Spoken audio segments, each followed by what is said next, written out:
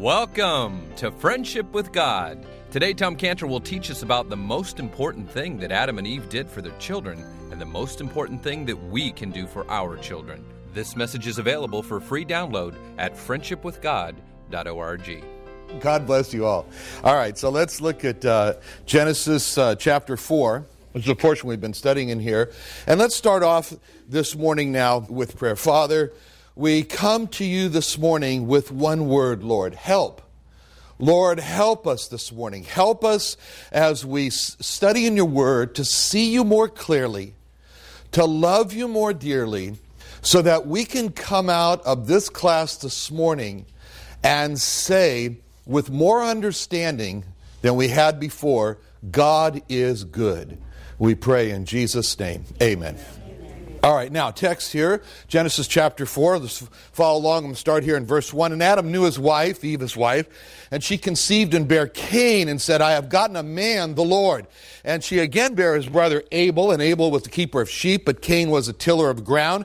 And in process of time it came to pass that Cain brought of the fruit of the ground an offering unto the Lord. And in Abel he also brought of the firstlings of his flock and the fat thereof. And the Lord had respect unto Abel and to his offering, but unto Cain and to his offering he had not respect.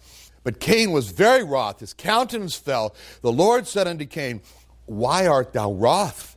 And why is thy countenance fallen? If thou doest well, shalt not thou be accepted? If thou doest not well, sin lieth at the door. And unto thee shall be his desire, and thou shalt rule over him. Cain talked with Abel his brother, and it came to pass when they were in the field that Cain rose up against Abel his brother and slew him. And the Lord said unto Cain, where is Abel thy brother? And he said, I know not. Am I thy brother's keeper? And he said, what hast thou done? The voice of thy brother's blood, or literally bloods, crieth unto me from the ground. And now art thou cursed from the earth, which opened her mouth to receive thy brother's blood from thy hand. When thou tillest the ground, it shall not henceforth yield unto her strength. A fugitive and a vagabond shalt thou be in the earth. And Cain said unto the Lord, my punishment is greater than I can bear. Behold, thou hast driven me out this day from the face of the earth, and from thy face shall I be hid. And I shall be a fugitive and a vagabond in the earth. And it shall come to pass that every one that findeth me shall slay me.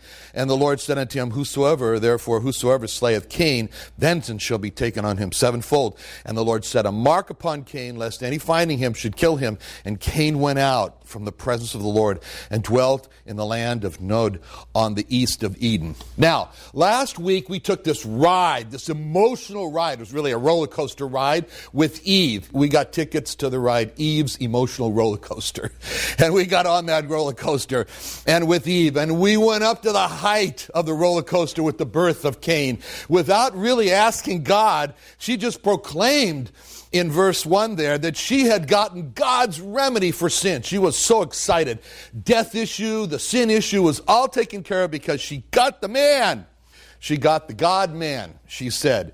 We looked at literal Hebrew when she said, I've gotten the man God. She got the divine serpent head crutcher. That's what she was saying. She got the divine Messiah, she thought. And she was holding within her hands this one. So she was at the top of her emotional roller coaster. And then we saw that as that baby named Cain grew up before them, that baby was making all kinds of wrong decisions. Something was developing that was very disturbing. And this turned out to be, as she saw, she was wrong, dead wrong. This was not the man God at all that she thought. And she watched with great hope for her presumed rescuer, Cain. To her shock, she saw a person that was more like the man devil and more like the man serpent. And when she saw Cain become this little devil, her emotional roller coaster, it just plunged straight on down to the bottom. And she went into this dive of depression as she saw all of her hopes and Adam from being rescued from sin and death. They just plunged down there. They got shattered as they watched Cain become an anti-God, and they watched Cain become disobedient, selfish, hostile, just a little devil. And the tragedy was much more than just a kid went bad. The tragedy here was that they saw in Cain that he was not their ticket out. He was not their rescuer. He was not going to get them out of all this sin and death that they'd gotten themselves into. So they looked at Cain and they said, he's our physical son, but he's just not one of us. And to Adam and Eve. Our boy Cain, he just represents who we were when they looked at him. You see, our boy Cain, he's the epitome of the old us. He was the way we were back in the garden when we ran away from God and we hid from God and we rebelled against God and rebuffed him when he asked us questions. And when we see Cain, we just see that old us that didn't need God to solve our problems. We went about and we made aprons of fig leaves. And we were proud of those self-made aprons. We were. And Cain, he just scares us. Because what we see in Cain is the old us, and in that hostility that blames everyone for the sin that we were guilty of. Cain, he scares us. Because our boy Cain, he's just a part of our old seed.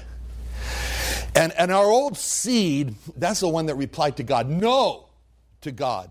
That's the one that didn't want God. That's the seed that was independent of God. That was the seed that says, I want to be free from God. That's the seed that says, I will not have this God to reign over me. That's the way we used to be. That was the seed we came from. That was the old seed. But Adam and Eve could say to themselves, a great change happened to us. We left our old seed. We changed into a new seed. We changed our seedship. And that change in seedship happened to us when we decided to come out from our hiding from God.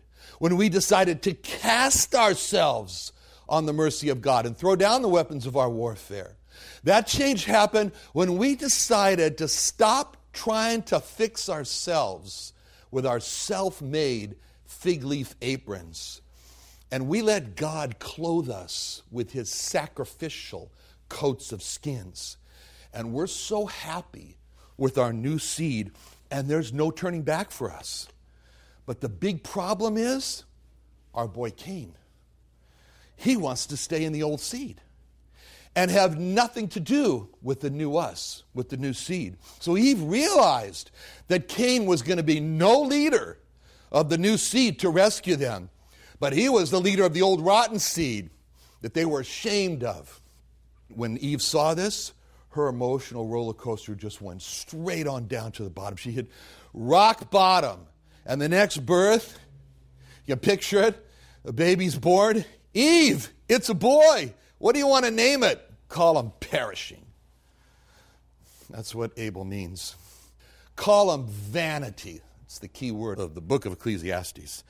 Abel. There's no hope. There's no more hope. Hope is vain. Our hope is perishing. Well, forget about this promises of God stuff. It's all gone. Now, Eve naming her second-born Perishing was like a slap in the face to God. And it was as if Eve says to God, God, here's what I think of your Genesis 3:15 promises. I think they're vanity. Here's what I think about you bringing us a head crusher for the serpent. Perishing. So when we read this, we want to jump in and say, Eve, take it easy, Eve. Just slow down. We want to say, don't name the boy that. Don't give him that name, Eve. But that's the name he got. And it's really a description of her despair and depression. And at this point in history, you know, what's so great about God is that he doesn't react at this point against Eve. You know, he doesn't step in there and say, Eve, what are you doing? Can't you be patient? Can't you cut me a little slack, Eve? Can't you just give me a chance? And then for us who might get super critical of Eve, then God would say to us, hold it, Eve's my child. I love my child. I'll bring her along. That's my business. That's my pay scale. That's not your pay scale. Just wait and see. So we can be sure that Eve, as time went on, that she wished that she hadn't named him Abel. But, you know, she did it during a time when she was in depression and giving up on God's promises. And she gave him the name, and unfortunately, her moment was memorialized. And it's 6,000 years later right now, and we're still reading about her bad day. And sometimes we have a bad day, and sometimes we have a bad spirit. And it's best to be careful, and don't say very much, and don't do very much, because it's during those times when we say things and we wish that we could take them back. And it's during those times when we do things and we just wish that we could just rewind the tape and take another take on it. In this case, Eve, she just had a bad time in her life. It was a bad day. When she gave birth to her secondborn, and Eve's bad spirit of depression and giving up on God, well, here it is. She just wished that everyone could just forget about her bad day, but unfortunately, it's been here for a while. So what does the naming of Abel teach us? What lesson do we carry away from it? The little children's song. Oh, be careful, little mouth, what you say. Right? Careful, little mouth, what you say. For the Father up above is looking down in love. So be careful, little mouth, what you say. Okay? And then be careful, little hands, what you do. So forth.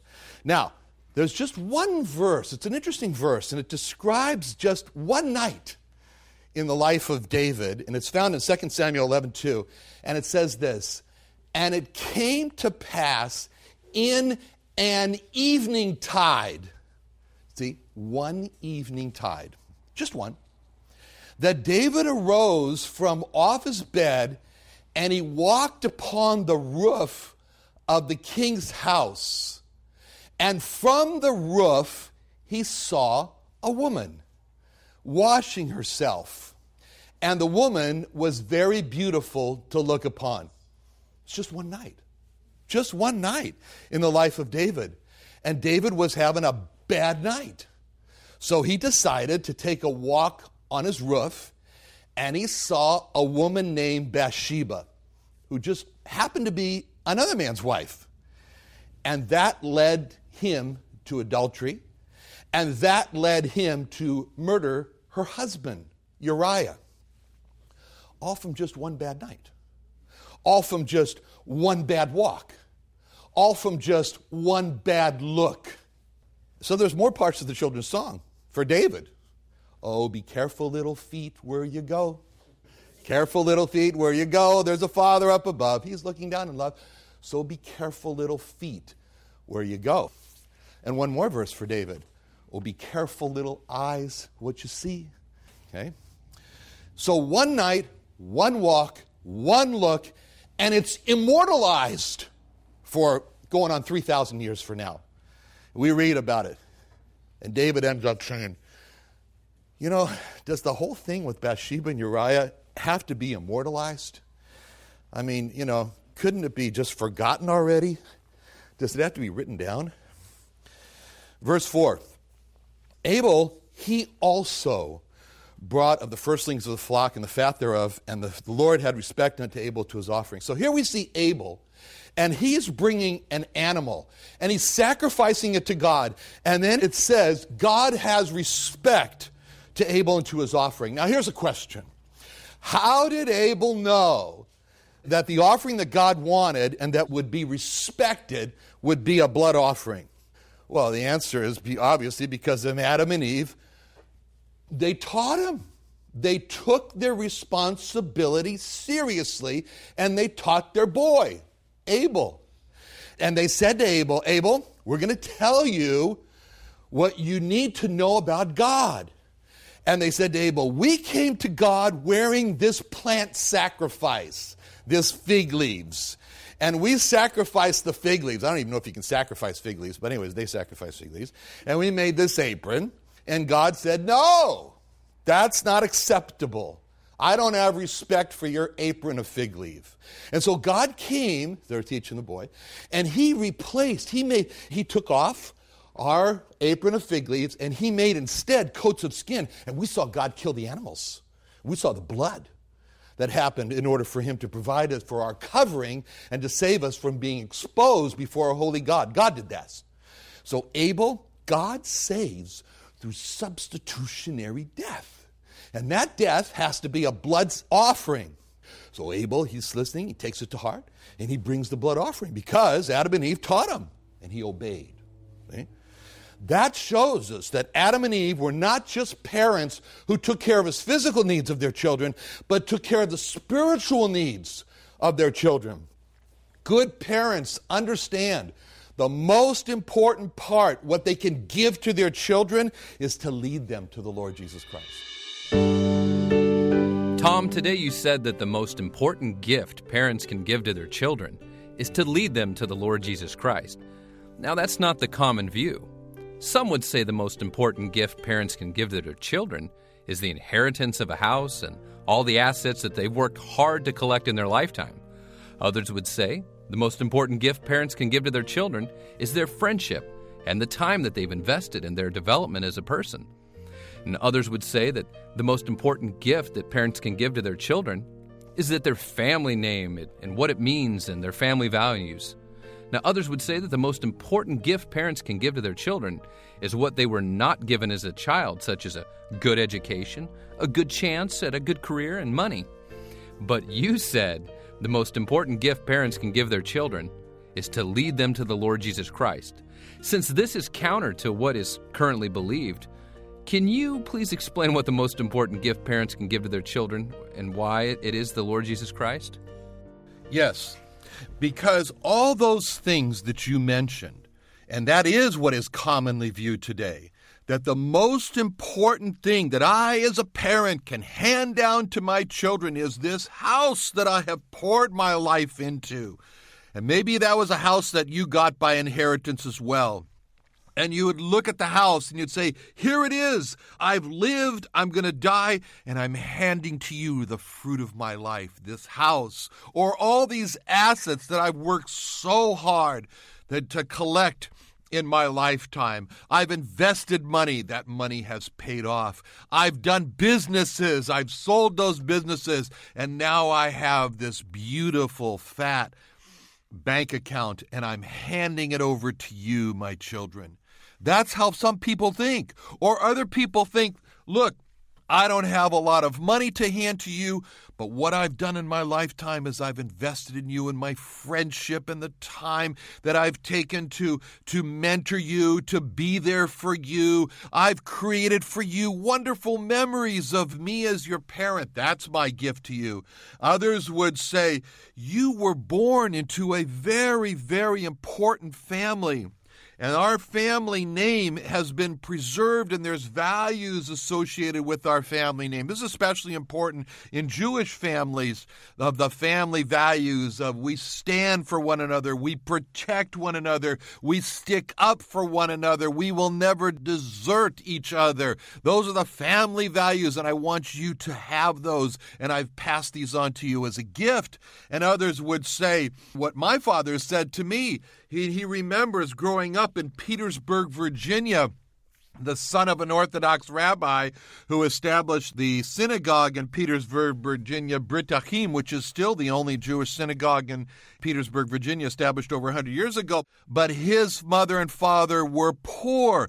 They didn't have a lot of money, especially when he and his brothers all decided that they wanted to go to medical school. And how in the world, as one of them went to Harvard, another one went to University of Virginia, my father went to University of Chicago, were they going to have the money for this? And they had to work, and they had to scrape, and they had to do whatever they could. And he remembers those days and the hand-me-down clothes and everything that went along. And he used to say to me, I'm going to give you what I never had as a child. Well, you know, I grew up in his house, which was in Bel Air, which is not exactly the low-income area of Los Angeles. And so I never knew that and never really could associate with what he was talking about. That is until I married my wife that wasn't Jewish and found myself cut off from the family with just $100. Then I understood what it meant for have the silver spoon in my mouth all of a sudden turn to aluminum. But that this parents really do believe this, that if they can give to their child what they never had, money, a good career, a good chance at a career, a good education, then that's the most important. Or it could be whatever, fill in the blank. But in reality, the most important gift that parents can give to their children is to lead them, is to bring them, is to show them by their lives how to come to the Lord Jesus Christ, how to become a child of the Lord Jesus Christ, a child of God. That's the most important thing that parents can give to their children. Why? And as we've seen, it's so counter to what's currently believed. So it really does demand an explanation. What do you mean that that's the most important, that that's more important than an inheritance of a house and money and the friendship and time that a parent can invest in, which is not bad as long as that friendship and time is bringing them to the Lord Jesus Christ? What do you mean it's more important than our family name and our family values? What do you mean that it's more important than a good education, a chance for a good career? What do you mean by that? Well, this is what I mean. It's all explained in Jeremiah. The Jewish prophet Jeremiah, over 500 years before the Lord Jesus Christ was born, he said this about the Jewish people. In Jeremiah 2:13, he said, he's really the mouthpiece for God. He's speaking for God, and he says, "For my people have committed 2 evils." And then he lists them. First, he says, "They have forsaken me." Now get how the Lord is described here, his title. "They have forsaken me, the fountain of living waters." That's the first evil that they committed, that the Jewish people committed. Second is listed, he says, "and hewed out cisterns, broken cisterns that can hold no water."